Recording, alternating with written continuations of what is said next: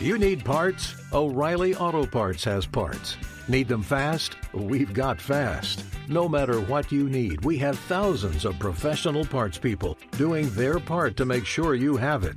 Product availability. Just one part that makes O'Reilly stand apart. The professional parts people. O'Reilly Auto Parts.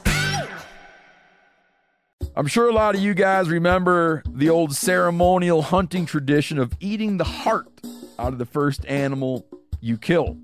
Meat from those organs are among the most nutrient-rich foods on the planet. You can get those same benefits your ancestors craved via convenient daily capsules from Heart and Soil. Find out more at heartandsoil.co. And remember, use code MeatEater for 10% off your purchase. Welcome to the Wired to Hunt podcast, home of the modern whitetail hunter. And now, your host, Mark Kenyon. Welcome to the Wired to Hunt podcast. I'm your host, Mark Kenyon, and today in the show, I'm joined by Tony Peterson to explore if, why, and how a deep dive into whitetail science can help you become a better deer hunter. And we're kicking off a brand new month-long series on this very topic.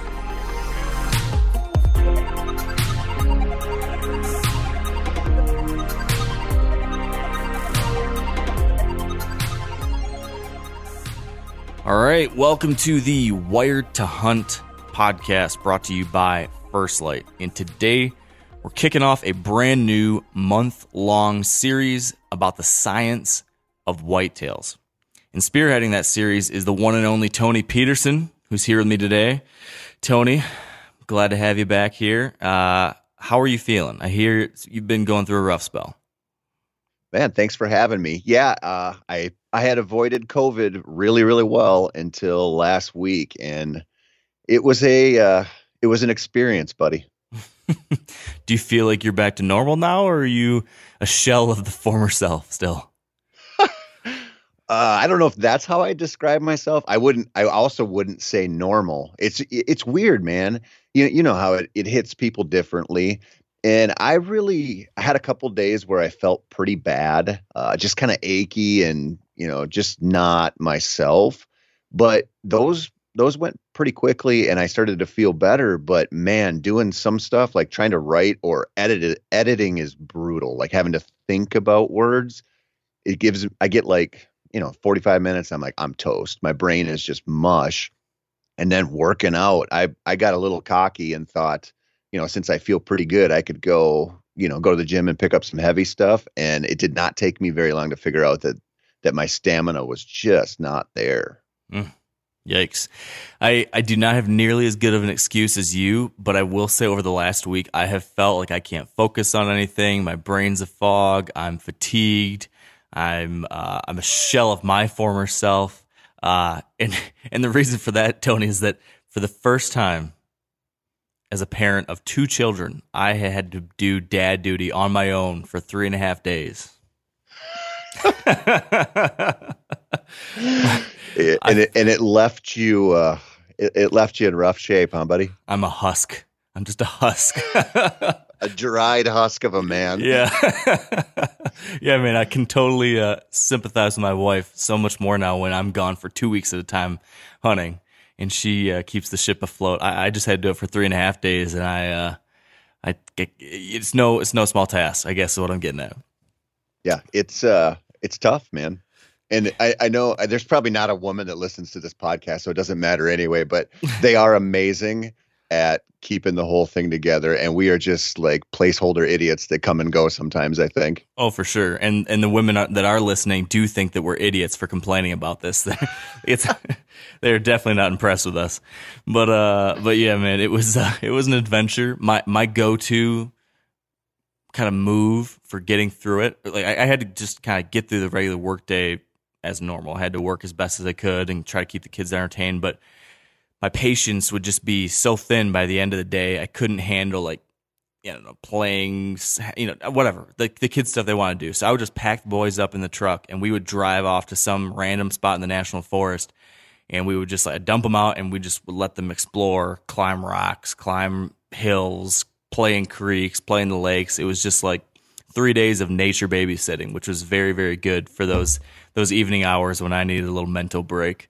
So that was my epiphany, I guess, was that I like Mother Nature now even more so because I realized that she's a great babysitter, and that was needed.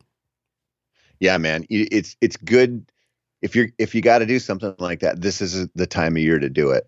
If you're like, man, I really need Mother Nature's help a little bit, you don't really want that to happen in like January. Yeah, for sure. We got relatively lucky with decent weather, and yeah, it was fun. I mean, the boys were pretty good, and Mom's back now. I made the mistake.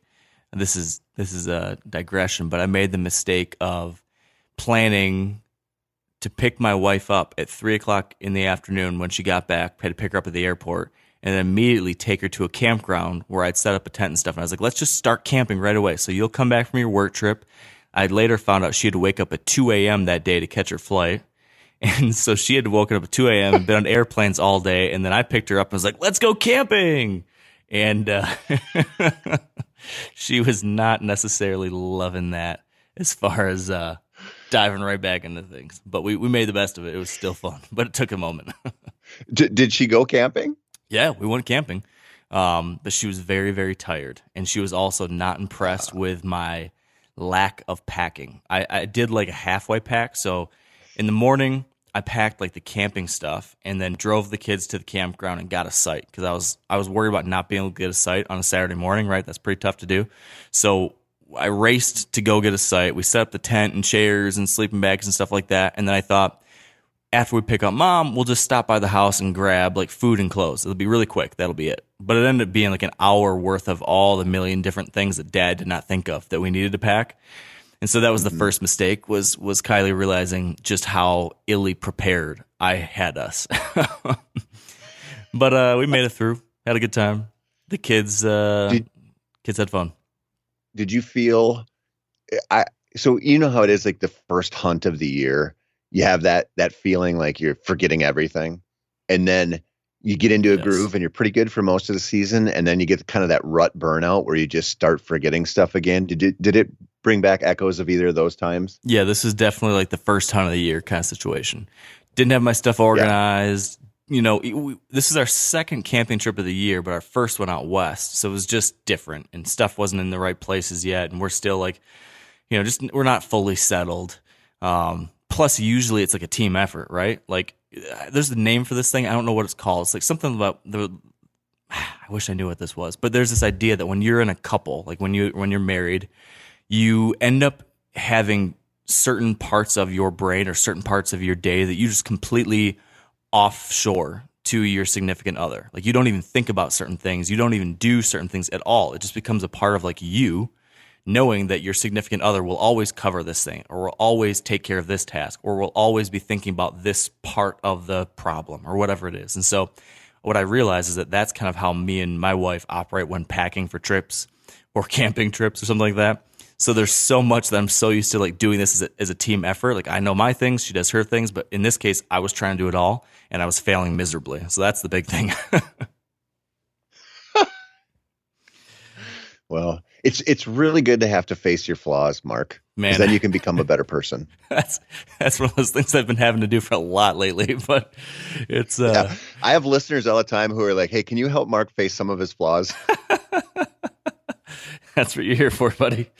And I guess on that note, you are taking us on this journey for the next month, taking over the podcast, running us on this series about the science of whitetail. So maybe we should talk about that, Tony. What brought you to this? Like, why is this a topic that you wanted to explore in a deep way? There's a couple reasons. You know, surface level, I guess you could just say I'm just curious about the research and the science. Like you've interviewed a whole bunch of people in your life, obviously.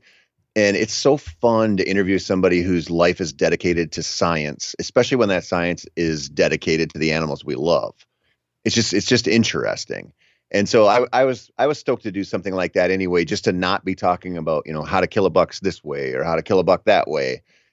And then the other part of it is, we beat this drum a lot about just not understanding deer. Like we kind of take it for granted when we talk in this space that it's like, okay, we know what deer do. They bed here, they feed here, whatever. We kind of got to figure out the nuance of their daily travel, then it's done. But we don't really understand these animals very well. Like what makes them tick? Like what did they evolve from? And like, how does their eyesight really work? And all these things that we just sort of, either don't even really acknowledge because we don't feel like we have to, or we kind of just like dismissive of it. Like, well, that's just how deer see. Like, I know how deer see. And then you talk to somebody who's like a real expert on that, and it's eye-opening. It's so interesting. And so there were a couple different reasons I wanted to do this, and it was pretty fun, man. Okay. What about, I'm sure there's some people listening now or who looked at the title of this and thought, I just want to know where to find bucks on scrapes, or I'm just going to pour a pile of corn out there and shoot a deer. Why do I need to get a PhD in the science of whitetails or something like that? Like, pitch me or pitch that person who's a little antagonistic to this idea on why this is actually going to help them. Or is this just going to be like scratch a curiosity itch and like, hey, this is fascinating stuff, Tony? Or are you actually going to help us learn stuff that's not just fascinating, but also practically helpful? It's both. I mean, this is the weird part, right? Like you could know nothing about deer essentially and still kill them. Like if you have the right setup, you could know very little about what makes deer tick and you could still kill them. But if you want to be a better hunter, you got to understand what motivates them. Like you got to understand what they're made of. And I always think about it like I equate a lot of stuff to dog training, right? And the more you learn about how a dog's nose and how our nose works, or how a dog sees, or why a dog makes eye contact with you, or makes this kind of body language versus that kind, or something like that, you don't really need to know that stuff to train a dog. Like you could teach a dog to heel and sit and double blind retrieve and all that stuff without really knowing that, but you wouldn't be as good of a dog trainer. And I feel the same way about whitetails. Like if you want to be a better hunter, and I'm guessing that most of the people who listen to this podcast do, like understanding why whitetails do what they do is so important. Yeah. It's another part of this, I feel like, at least for me, I do feel like when you start to understand these things, these deeper aspects of whitetail biology, or, for me more recently, it's been like trying to understand habitat and like understand like what the different plants are out there, what trees are, trying to identify tree species and plant species. And this is something I talked about during my habitat series earlier this year, how once you start to learn about the environment around you, it's like you are wearing a totally different set of glasses when you enter the woods. It's like when you're fishing, Tony. This is an analogy I've been using recently. You throw on like polarized sunglasses when you're fishing, and all of a sudden you see this whole other world under the surface of the water that was there all along, but you couldn't see it. Well, I feel like a similar thing is happening in this case too. Like when you start learning about the science and biology of the animals you're pursuing, in this case whitetails, I think you enter the woods seeing and understanding a totally different picture than what was there previous to that, right? I really do think you create a richer experience that helps you hunt, but then also just makes the whole thing a lot more interesting to do. Yep. Well, I think, along those lines, Mark, like one of the most important things we can ask ourselves as hunters is why? Like, why do they do this? Or why did that buck do that? And, through our anecdotal observation, we can only get so far with that, right? Like I can only get so far if I watch a buck, walk through the woods and he makes a rub there and he, nibbles on some browse here. Like I can figure some stuff out just by seeing that and paying attention to it. But there are people out there who have studied that stuff, like really studied why deer do those things. And, they're a wealth of knowledge that you're just like, even in a lifetime of observation and dipping into the world of the whitetail, you're not going to learn some of the stuff that these people learn through like careful research. Yeah. And so I just think that's cool. Yeah. Do you feel like if you were to look back over the course of your life, your hunting life, I know that this kind of stuff has always tickled your fancy. Like you're a student of whitetail science. You're interested in this stuff. Can you think of any example in your hunting experiences over the years where some kind of understanding of the science actually helped you on a hunt? Like you were sitting there thinking, what should I do? What should I do? And then all of a sudden you're like, oh, well, you know what? This and this means that really they're going to be doing this kind of thing at this time of year, and that like influenced the decision. Maybe early on when you were just figuring this stuff out, maybe it was more that kind of internal conversation. But does anything come to mind, or does that ring a bell of any kind of idea where this stuff actually came into play in a way that you could say, oh yeah, this was because I'd read this study or paid attention to this class or anything like that? I would say, probably the most relatable way that I could describe that, or like the most relevant way I could describe that as far as me having a light bulb moment out there, is to start to think about predator avoidance, which when you talk about a prey animal, and a bunch of these researchers talked about different aspects of this, and how good deer are at just not getting killed, and not just by us, by everything that's out there that can kill them. When I start thinking about myself as like a predator that they really fear, like we don't equate ourselves to a grizzly bear. We don't equate ourselves to a pack of coyotes. Like we don't think about ourselves that way, but they think of us that way. And they have, when you start understanding like the universal tools they have to avoid that level of predation, it makes you realize like the impact you can have. So we can be kind of like flippant, or, just like not really take into account the severity of our impact on them, but we got to think about it in a way like we don't really relate to being, pursued by predators very often. And if you do have a big predator take an interest in you, it changes your perspective in a hurry. But we don't really think about them that way. Like we kind of just think we go into this world and it's like our hobby or our passion and we like it. And yeah, we don't want to spook deer, but we don't think about like residual impact from our scent, a scent trail we might leave in there, or something we might touch, or, get spotted by that forky in the tree because you're on your phone. Like you don't really care, but all of that stuff's real important to them. And when you start talking to some of these researchers and listening to what they say, it makes you realize like, man, if there's one thing I should be doing, I should be thinking of myself as something that's real scary to them. And I don't want them to know I'm there. And I know that's like, we talk about that a lot, right? Access and, where are you how high are you going to get into your tree? And are you really going to play the wind and all this stuff? But I don't think you can focus on that too much. So I guess before we go any further, can you walk me through what we cover? Like who are the people we're talking to over the course of the next month, and what are the focuses that we're going to dive into with each one? I think that'd be helpful to understand like what we're getting ourselves into here. Yeah, man. Bradley Cohen is a researcher I had on, so fascinating. And we spent almost the whole episode talking about deer vision and how they're literally the anatomy of their eyeballs developed and what they're really, really good at seeing, how well their vision works compared to ours, when it works well. Just a total breakdown of how whitetails use their eyes. And I'm telling you, I went into that and I was like, I was curious, but they've studied this in a way that they've learned so much about what deer can actually see and the different wavelengths and how it relates to us and how it relates to looking at the horizon versus looking straight up into a tree. Such fascinating stuff in that one. Before you go any further, time out.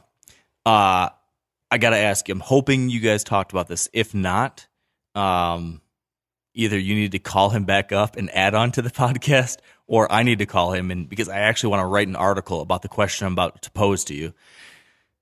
I want to write an article or get the answer to whether or not there is anything to the idea that you shouldn't make eye contact with a deer. Like there's certain people that swear to God, like when a deer's getting spooky, don't look at him.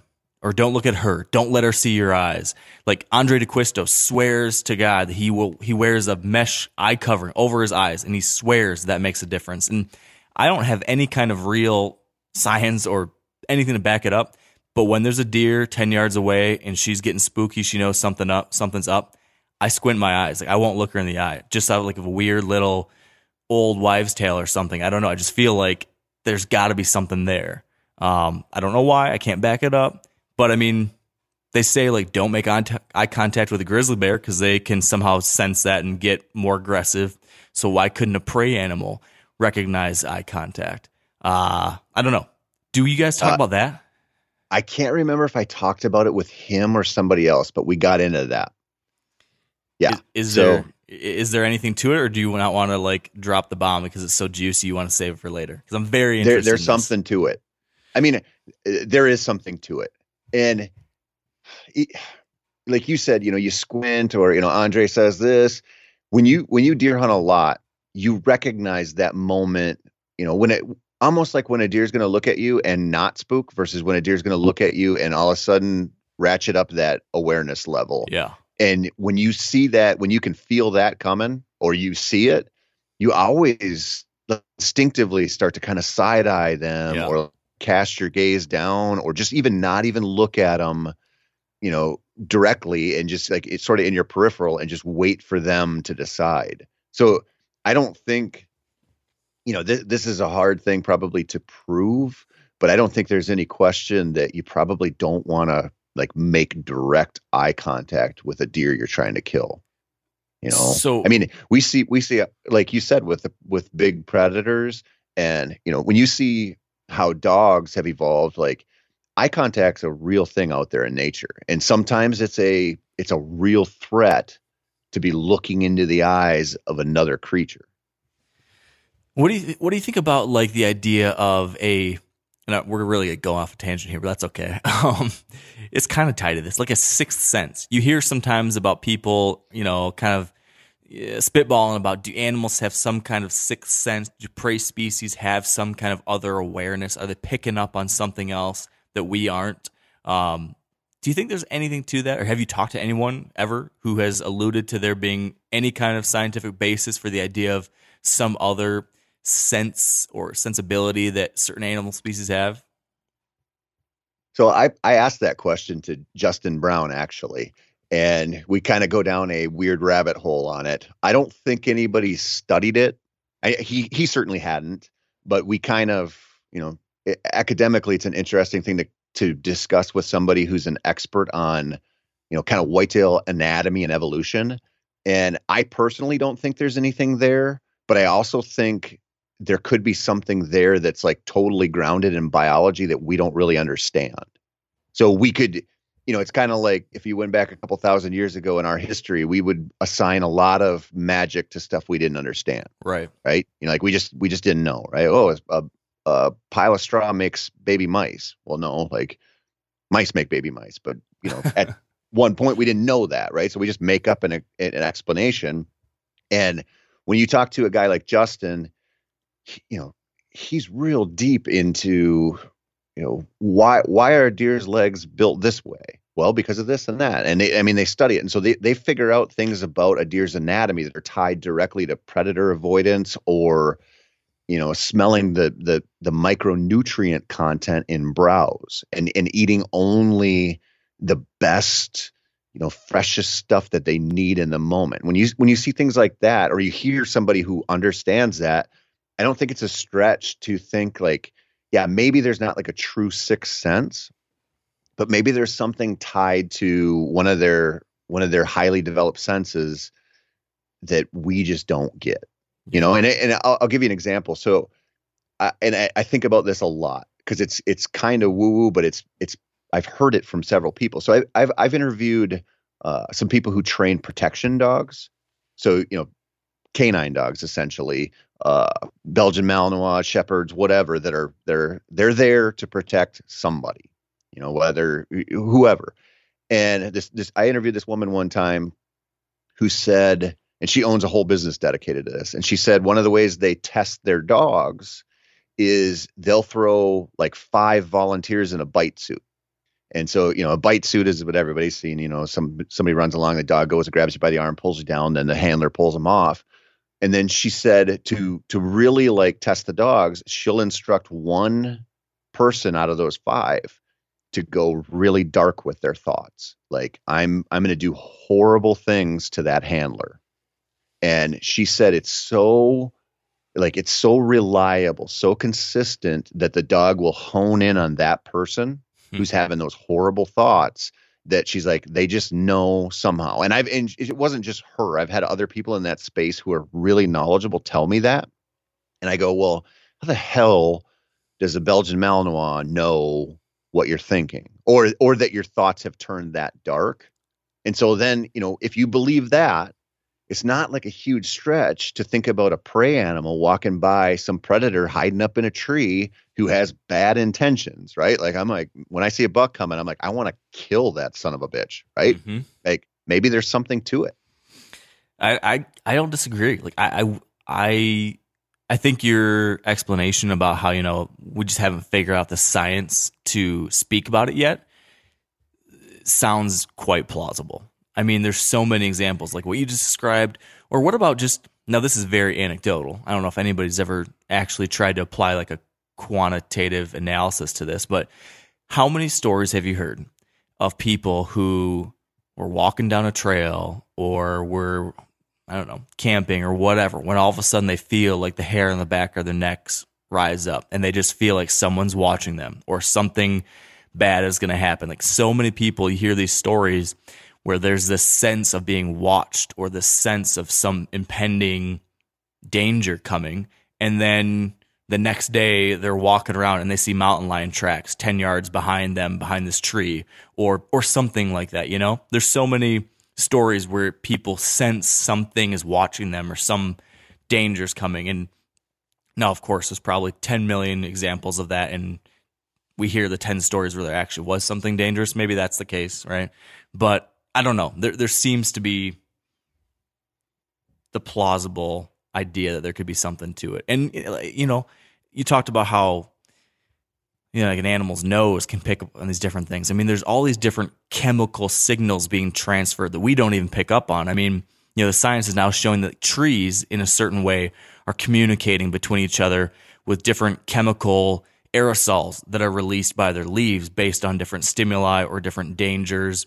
And if that kind of stuff can be sent out in the air and transferred in a way, why couldn't similar chemicals be created by mammals that could then be picked up by a prey species, not even realizing that they're smelling this, but in some way they're smelling intention in a way, because our bodies are creating some different kind of chemical in that moment that could be picked up 10 yards away or 15 yards away by a astutely evolutionary crafted prey species to survive that kind of thing.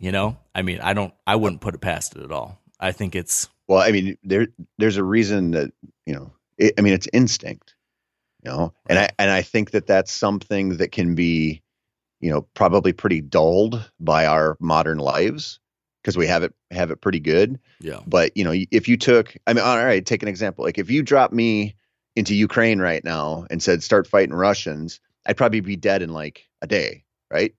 Because I wouldn't have a clue what I was doing. But if you take somebody who's been fighting over there for those 90 days and who trained for years before that, their instincts in that environment are probably amazing. Yeah. Like, just probably so in tune.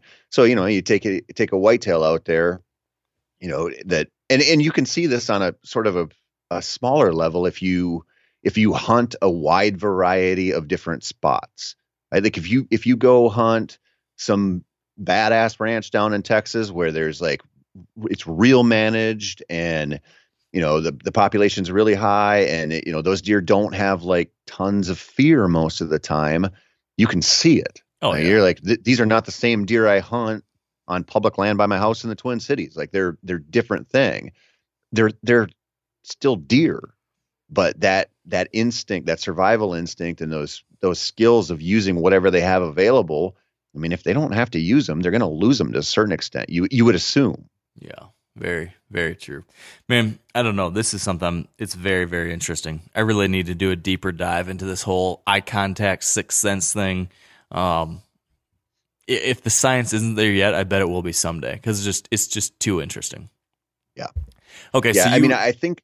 Sorry. Well, hold on 1 second. I think the hardest part about that I got from all these interviews is studying wild deer versus, you can set up a study, and this is part of the reason why a lot of this research goes the way it does, because they tend to research deer that they can, or they tend to research topics that are easily researchable in a pen situation.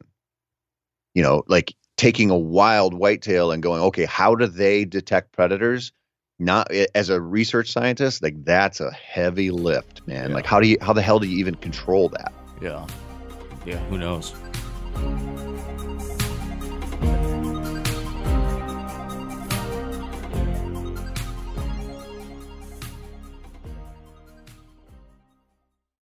O'Reilly Auto Parts are in the business of keeping your car on the road. O'Reilly Auto Parts offer friendly, helpful service and the parts knowledge you need for all your maintenance and repairs. If you're confused about what part you need, like what wipers are going to be the best, what replacement headlights are going to be the best, go into O'Reilly and talk to the people that work there, because they're great and they're super friendly, and they'll get you squared away where you walk out knowing you got the right thing. They've got thousands of parts and accessories in stock, either in-store or online, so you never have to worry if you're in a jam. Do you need your windshield wipers replaced? You need a brake light fixed? You need some quick service? They'll help you find the right part or point you to the nearest local repair shop for help. The professional parts people at O'Reilly Auto Parts are your one-stop shop for all things auto do-it-yourself, and you can find what you need in-store or online. Stop by O'Reilly Auto Parts today or visit us at O'ReillyAuto.com/MeatEater. That's O'ReillyAuto.com/MeatEater. Pay attention here, because this is a hell of a good service. It's called the Wellness Company. Picture this, okay? You wake up, you got a scratchy throat, you're all congested, you got a runny nose, you got a cough, whatever. And you weigh your options, like you tough it out, get sick, take time off work, try to get a doctor's appointment sometime in the next few months, wait 2 hours at urgent care and sit in a room full of sick folks, or you open your medical emergency kit. You match your symptoms to the doctor recommended prescription, and you start on the right meds right away. These medical emergency kits is not a first aid kit, all right? It comes with doctor prescribed meds to treat over 39 medical issues. So, on hand, strong antibiotics for infections of all types. Plus, a doctor's easy guide so you know exactly what to take and when. No waiting to see the doctor, no waiting at the pharmacy. It's all in there. Every home should have at least one medical emergency kit. Order yours online in minutes. Your kit will be rushed to your door.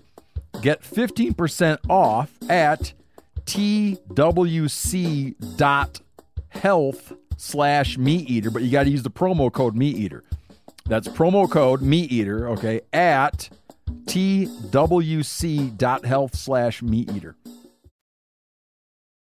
I interrupted you when you were going through your rundown. So you mentioned the Vision episode, and then you mentioned a guy named Justin. What's he talking about? Justin's fascinating, man. He really understands deer anatomy and whitetail evolution, and this guy has studied more random diseases and viruses and different animals than probably anyone out there. Like he's not just a whitetail guy. I mean, he studied different viruses in turkeys and ruffed grouse. What's his job title, like that kind of stuff? What's his actual career? So he has a background in he's a veterinarian, and he has a background in biomedical science. Wow. So and I feel so bad. He was so nice. And I interviewed him the day that I really came down with COVID. And so I felt bad. Like, let me tell you this. So, when you are doing a podcast and you're in the moment and you say something and like in your head, you're like, that was so dumb. Yes. And I'm going to hear about that. Yeah. Been there. I had about 9 of those moments with Justin. At one point, I was like, I couldn't think of the word scientist. And so I said like science guy or something. And as soon as I said it, I was like, oh God, oh shit. Like, and I just had several of these moments and I felt so bad because he's such an interesting guy and had so much good information. And here I am, this low wavelength hairless ape trying to interview him. And I'm like, train wreck. But he was fascinating. So he carried it well enough that your inadequacies won't bring it down too much?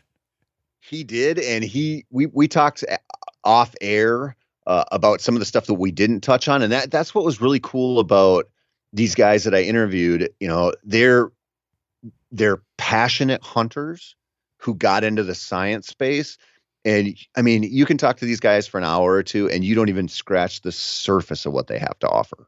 You know, I mean, I left every one of those episodes with notes about the next go round that I wanted to talk to them about because they have so much interesting, relevant information to us. I love it. So what's next then? So I interviewed, Carl Miller. You know, Carl's like a legend in the whitetail space. I really don't think anyone has published more research on deer than Carl. And he was really, really interesting. Yeah. And what did you cover with him? We covered all kinds of stuff with Carl. Because of his depth of knowledge, I really just kind of wanted to, I didn't go into it like, okay, this is a deer vision one, right? Like, I'm like, what's the most interesting thing you've studied? Like, what are you concerned about with the future? What should we think about as like, you know, stewards of the resource? And have you ever met him? Do you know him? Yeah. Yep. I met him a while back. Yeah. He's such a nice guy and so full of knowledge on whitetail. So we kind of went all over the place in that episode. It wasn't like that was like a shotgun approach episode, but just a fun guy to listen to. Nice.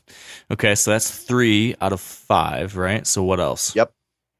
Michael Chamberlain as well. So, you know, people who listen to the Meat Eater podcast, I'm sure have heard him, and he's made a name for himself as the turkey doc, right? Like he's probably the foremost wild turkey researcher in this country. Like, I don't think that's a crazy thing to say, but man, that guy is obsessed with hunting whitetails. And so he's out there in our space, you know, educating people on turkeys, and he's passionate about turkeys. He's a whole nother level with whitetails, just loves it. And so kind of with him too, you know, we talked about a lot of different stuff like fawn recruitment, a lot of predation stuff. He does a lot of studies down south and, you know, deals with, you know, how many fawns do bears eat in Louisiana, that kind of stuff. And just interesting. He's such a good dude. Awesome. I like it. And then the last one. So one thing that happened in these podcasts that I didn't intend to, or I guess I shouldn't say that. That's bad phrasing.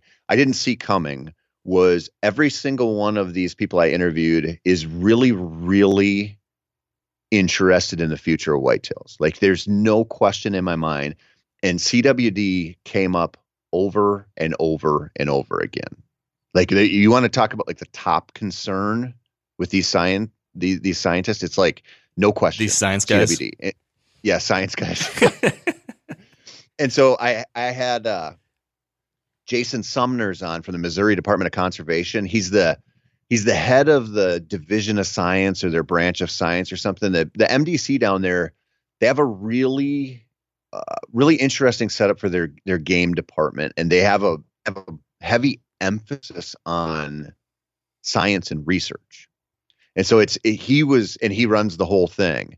And so he and I really basically did an episode on chronic wasting disease. And it's a sort of a downer, I guess you could say, but also not totally hopeless. Like when you have somebody like that at the helm who's concerned about it and loves deer and has the resources to really study this and figure out what might work and what doesn't, it gives you a little bit of hope. CWD, man, it's such a doozy of a topic too, because it's got several things going for it or going against it. I mean, it's It's slow moving, and so it's not something that instantly changes things and that people can point a finger and say, oh yeah, it absolutely made this horrible thing happen, so yes, we absolutely have to do something about it. But no, instead it's slow moving. It's hard to really wrap your head around. It has become politicized in a certain way within the deer hunting community, and so it's become like this issue that's like tearing the community apart between like believers and deniers. I mean, it's like COVID or climate change or something, but the deer hunting version of it that's like becoming this weirdly polarized thing. And so some people either get really charged up about it, or some people just put their heads in the sand and just want to stay out of it because they don't want to get into this polarizing, depressing issue. Why is it worth listening to, Tony, if I'm worried about that? If I'm that person, I'm thinking, gosh, this is a downer. This is going to stress me out. And it's going to piss off my friend if I tell him that you should pay attention to CWD or whatever. What do you tell that person? I would tell them a lot. You know, I've been involved in this issue for a long time. I've written about it a ton and done a lot of research on it. And I kind of hit this sort of agnostic state with it, where I was like, I'm, you know, it was part of it was fatigue, right? But part of it was like, I just don't know. Like, I don't know what's bullshit and what's not, you know, like, because like you said, it is like a highly politicized issue. And when you talk to somebody who loves deer, who actually handles the science behind it, it's sort of, it sort of just clears out some of the white noise. And what you realize is, you know, we have some pretty prominent voices out there who have a vested interest in, you know, straight up lying about CWD, or, you know, really downplaying some of the stuff we know, you know, and those voices have done a lot of damage. And so when you talk to people, you know, like a really common thing to say around CWD is that it's been here forever and it's just a part of the natural world of our deer or elk. The problem with something like that is that's not backed up by anything. Like nobody who knows what they're doing with the science says that's true. They say it could be true. Like that's possible, right? There's no data to support that. And so we have so many different aspects of this that fall into sort of that category. So yeah, you can fill in the blanks and decide that this is, it goes this way, or it doesn't do this. We don't know a lot of that stuff. And so there's some serious mental horsepower out there being dedicated to like figuring out those things, whether they're true or not. And yeah, can we contain it? Like, can we keep prevalence levels low? What does it really mean for the future of whitetails? And you can take an issue like this, and it just is what it is. There's research around it. There's science behind it. They're trying to figure out what this means, but it's also like inextricably linked to the social science or the social aspect of it. And so shit gets real muddy when we do that, because we have a vested interest in seeing lots of deer out there because we don't want this to change. So just us as an audience consuming this, we're kind of like, it's sort of easier to just stick your head in the sand and be like, I don't really want to know, or I don't really want to think about this because I want deer to be there and I don't want the bad news. And, you know, that's sort of an easy take, but maybe it's not the best one. Like, if we care about the future of whitetails, we should want this research to be conducted. Like, we should want to know what this means and get the best info we can. Yeah, man. It's the perfect poison as far as a hard issue to address because of those exact things. It's our human psychology in so many ways is perfectly fine-tuned to not want to deal with something like this, you know? Yeah. It's a doozy. Well, and I would say on that too, one of the things, this is tough to prove, but I believe this like in my heart. When you talk to these people who I've talked to for these interviews, you don't get this propaganda vibe. You don't get this like undercurrent of, you know, like ulterior motives or something like that. It's like you get the feeling that they're like, I want this to continue. Like, I want there to be deer around for my kids and my grandkids. You just don't it makes you realize like there are people in this who are genuinely working toward a good cause. And you might not like the agency they work for. You might want to assign like nefarious intent to them. But when you spend time with these people, it's like, man, I don't know. It feels pretty genuine to me that they're really trying to learn something that can help all of us and the deer out. Yeah. So when you look at these 5 conversations you've had, is there anything that kind of threw you for a loop? Were you surprised by anything, or did you have a previous assumption that was upturned or anything? Was there any kind of like whoa moment for you throughout this process? There definitely was. And it actually happened in the CWD conversation with Jason Sumners. I don't really want to give it away, but I had sort of made up my mind, and I didn't realize I had kind of made my mind up this way until I said something about the future of whitetails and what I thought. And he corrected me and said, what we're finding is that's just not true. And I don't want to give it away, but it was one of those moments where I was like, God, I think I had this totally wrong. Like totally wrong. And I didn't even realize how, how kind of ensconced in that way of thinking I was. Interesting. Here's another thing I was curious about. In a lot of like my I don't know how to describe it. I do a ton of just reading and research about a whole bunch of different things related to wildlife and the environment and stuff. And we're starting to see, increasing evidence of, just the widespread long-term influence and impact we're having on wildlife, right? So much so that now we're actually able to kind of identify ways that animals are beginning to evolve and adapt and change to specific, influences of humans. And certain species are really good at adapting and literally changing. There's something called phenotypic plasticity, which is a fun new $10 word that I've liked that points to the ability for these animals to change both behaviorally and even possibly in their genes to adapt to how the world is changing because of us.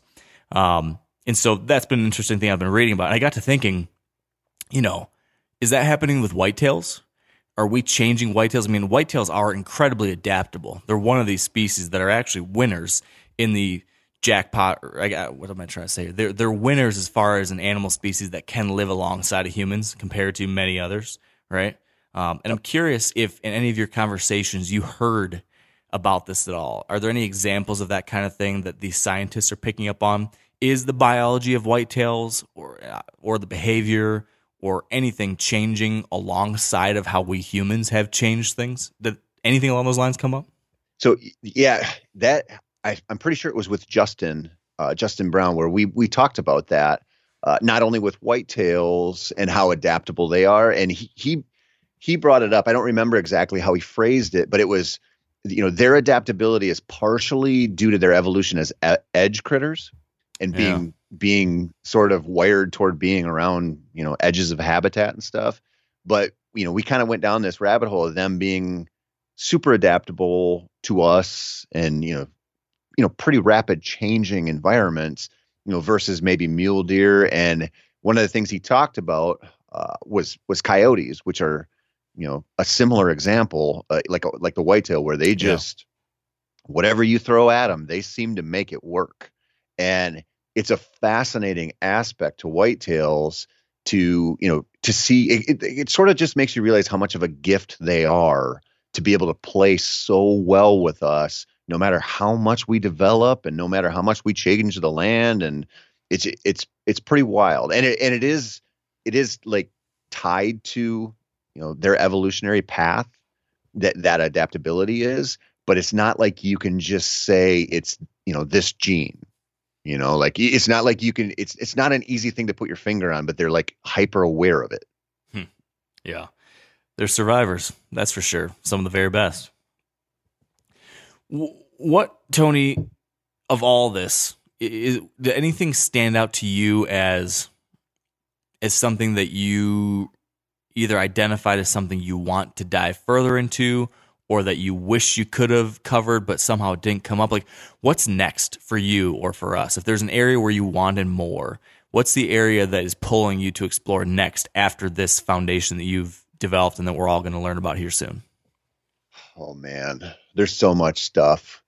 I mean, you could probably do 100 podcasts with each one of these guests and probably find dozens and dozens more people just like them and talk about this stuff. When you get into conversations with these guys, especially after the show's over, you know how it is.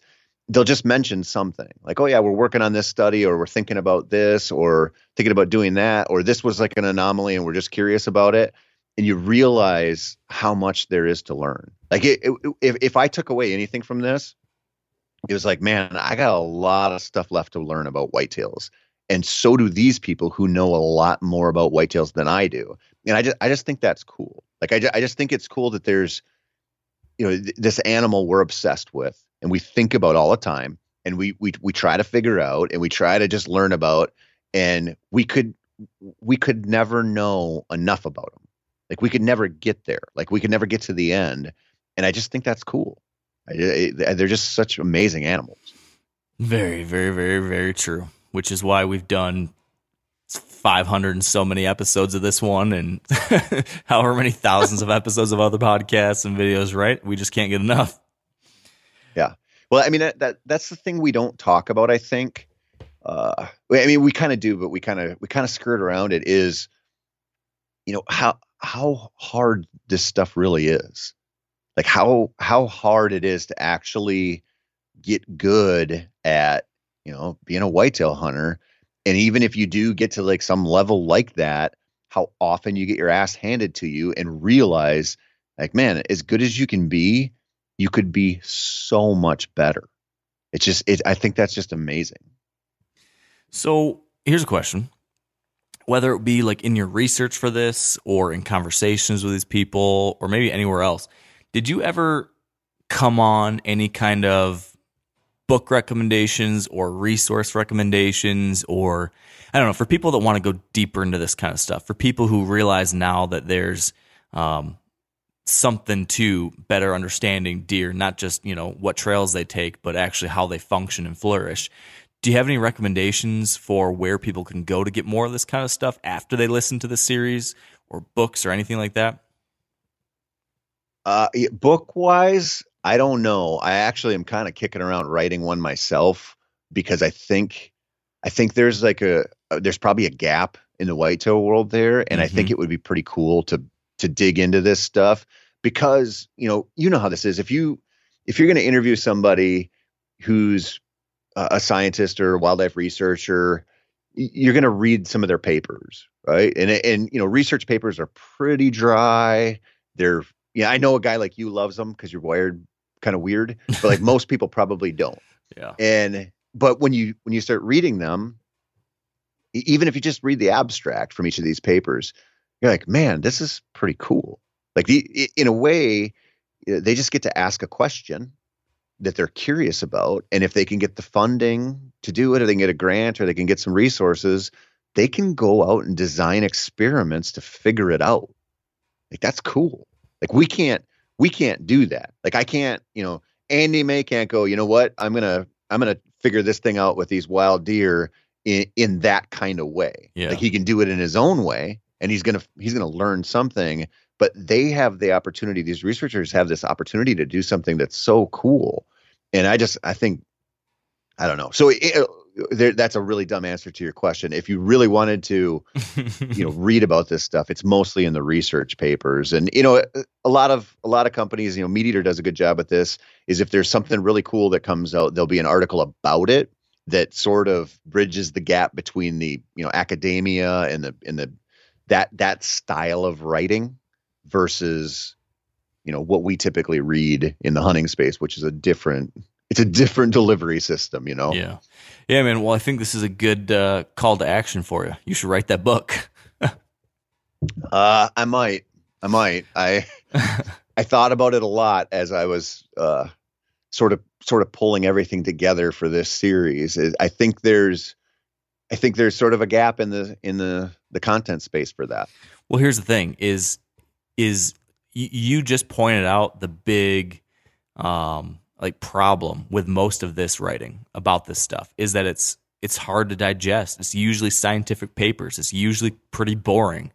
But if you could somehow convey the science in like a fascinating, fun way, like make it part of a journey, tell hunting stories, take them on a trip while they learn about this kind of stuff, like all of a sudden it's a lot more palatable, and people will actually, be able to hold on to that information in their minds when it's tied into a larger, interesting narrative. There's a hell of a book right there. I'm not going to call dibs on it, so you run with it, buddy. I might. I mean, I think you could do it in a style. You had the guy who wrote The Comfort Crisis on, right? What was his name? Yeah, Michael Easter. Easter. Yep.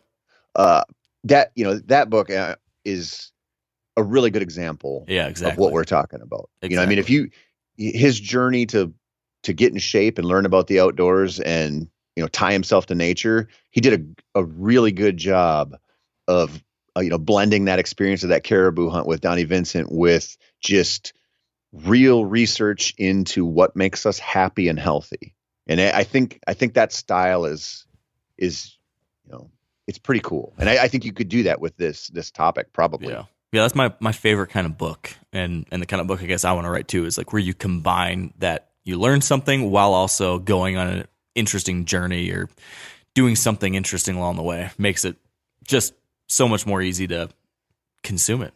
You want to consume it then.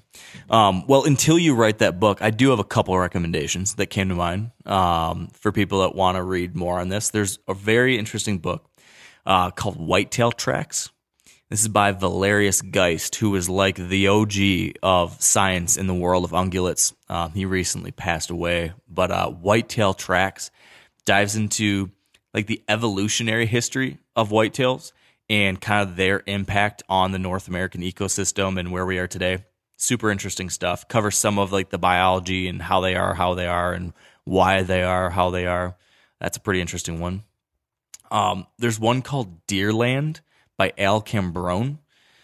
This came out like right when I started Wired to Hunt. And so this one kind of covers the science of whitetails, but then also like the impact that whitetails have on the natural world, I guess, and kind of also cultural impact as well in America. So that one's kind of interesting. It touches on some of this stuff. And then one called Heart and Blood by Richard Nelson. And this one covers some of the same stuff. A couple chapters are on the science and biology of deer, and then it goes into more of like the cultural integration of deer into our world, into how we interact with them, and so it's a little above and beyond. But again, another pretty interesting one that covers on some of this stuff. Those are the first three that came to mind without looking at my bookshelf. But yeah, it's good stuff, man. Those are good recommendations. Yeah, check those out. I guess, is there anything else, Tony? Like, is there anything else that we need to know or that we should chat about before we just dive in over this next month and get right into it? I think it's just worth thinking about this stuff with an open mind, kind of to circle back right to, what you started this podcast talking about, like, maybe people aren't that interested in it, or maybe they're not making the connection that these kind of interviews will help them become a better hunter. But I just firmly believe they do. Like, I really believe that if you take in this information, partially because so much of it is like, ubiquitous across the space, right? Like if you learn how a deer sees, like how their vision really works, it doesn't matter if you hunt in, southern Alabama or up in Canada, like it doesn't matter. The same thing if you really understand, why a whitetail might feed on this type of browse at this time of year, or how they use their nose to find food, it really doesn't matter where you hunt. Like that's applicable to you as long as you're just hunting deer. And so I think in some ways the science is pretty neat in that aspect, because we tend to, if you interview somebody who's just a stone cold killer from somewhere, they might be able to go to a bunch of different places and do it, but they're rooted somewhere. And so there's always somebody who's like, yeah, but here in Florida, he couldn't do that.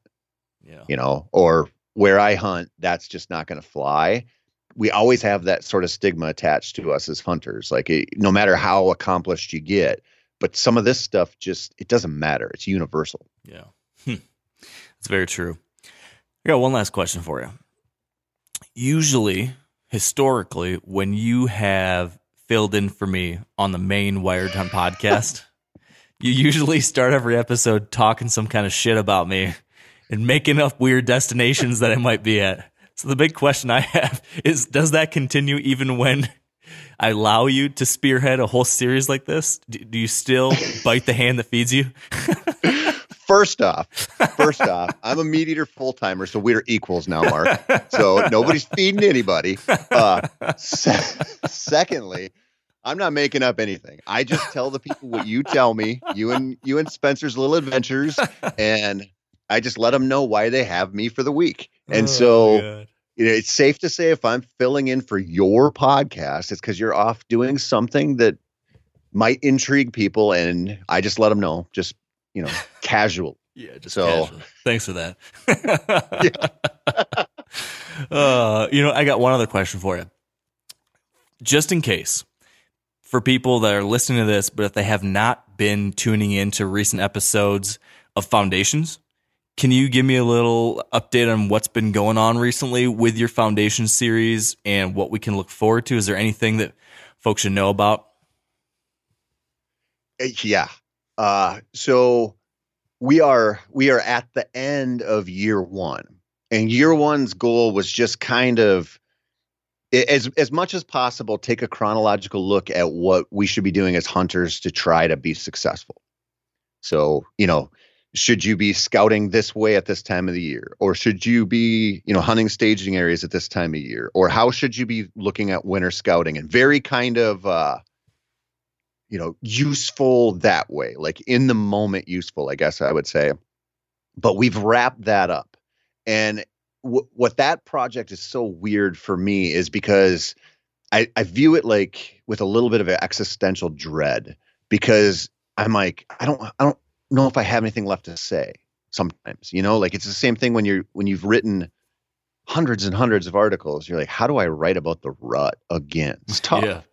And, those foundation scripts are a pretty heavy lift, especially after you get to a year. But I realized how much stuff I had not written about, or, how many things I hadn't recorded.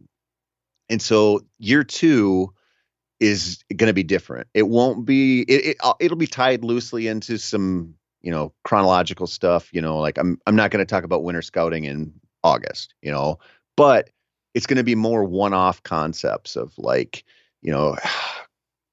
everything from, self-reflection to blood trailing to, target practice to why you should think about, maybe this piece of gear, or what you should think about with whitetail fawns when they're doing this or something, like just sort of a different approach than the last year.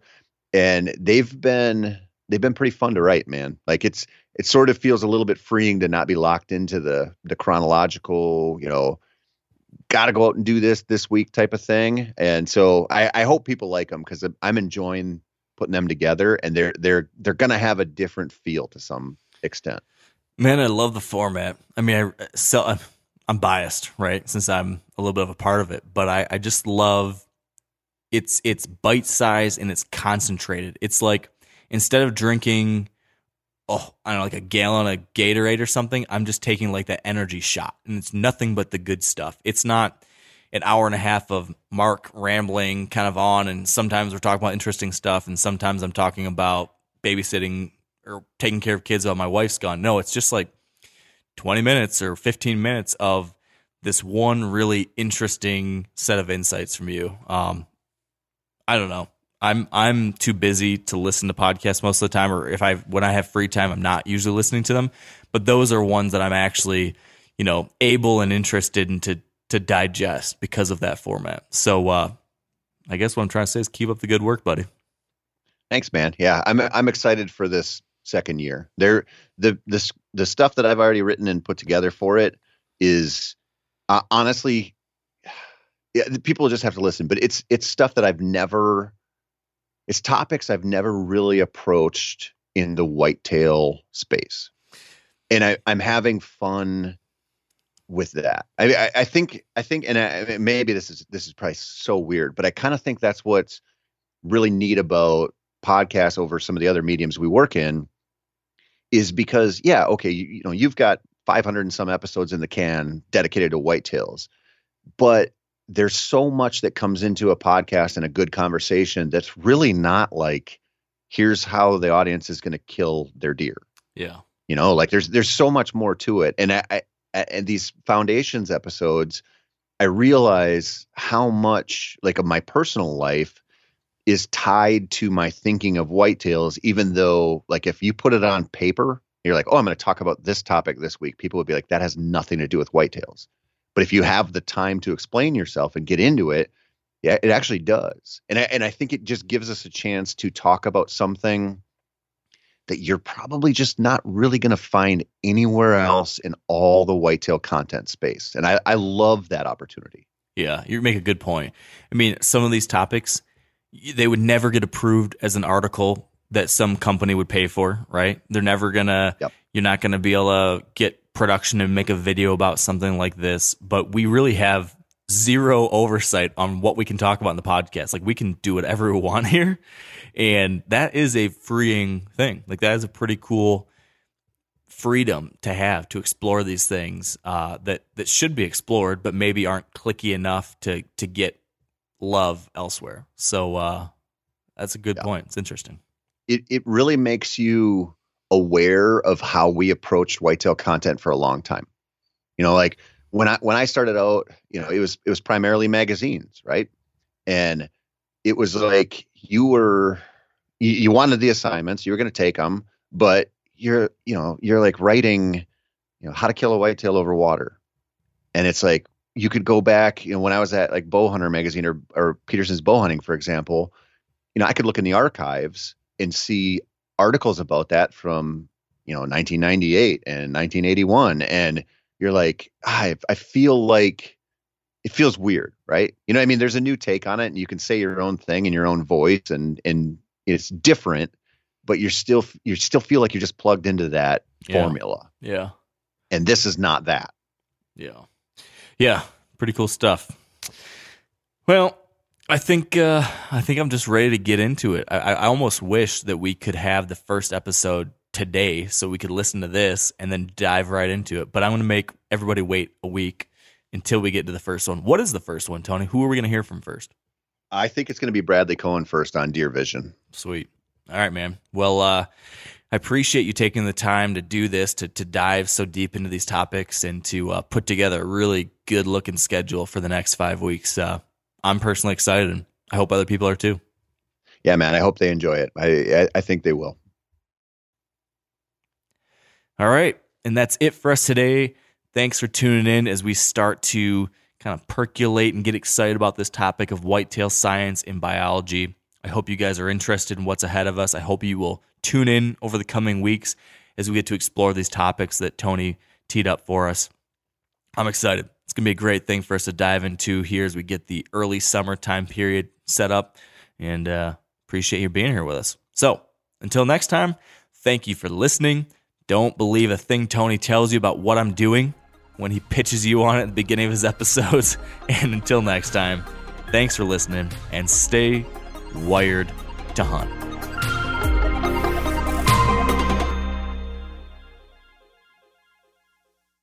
I'm sure a lot of you guys remember the old ceremonial hunting tradition of eating the heart out of the first animal you kill. Meat from those organs are among the most nutrient-rich foods on the planet. You can get those same benefits your ancestors craved via convenient daily capsules from Heart and Soil. Find out more at heartandsoil.co. And remember, use code MeatEater for 10% off your purchase. Outdoor adventure won't wait for engine problems. Things like hard starts, rough performance, and lost fuel economy are often caused by fuel gum and varnish buildup. Seafoam can help your engine run better and last longer. You simply pour a can into your gas tank. Hunters and anglers rely on Seafoam to keep their engines running the way it should the entire season. So pick up a can of Seafoam today at your local auto parts store or visit seafoamworks.com to learn more.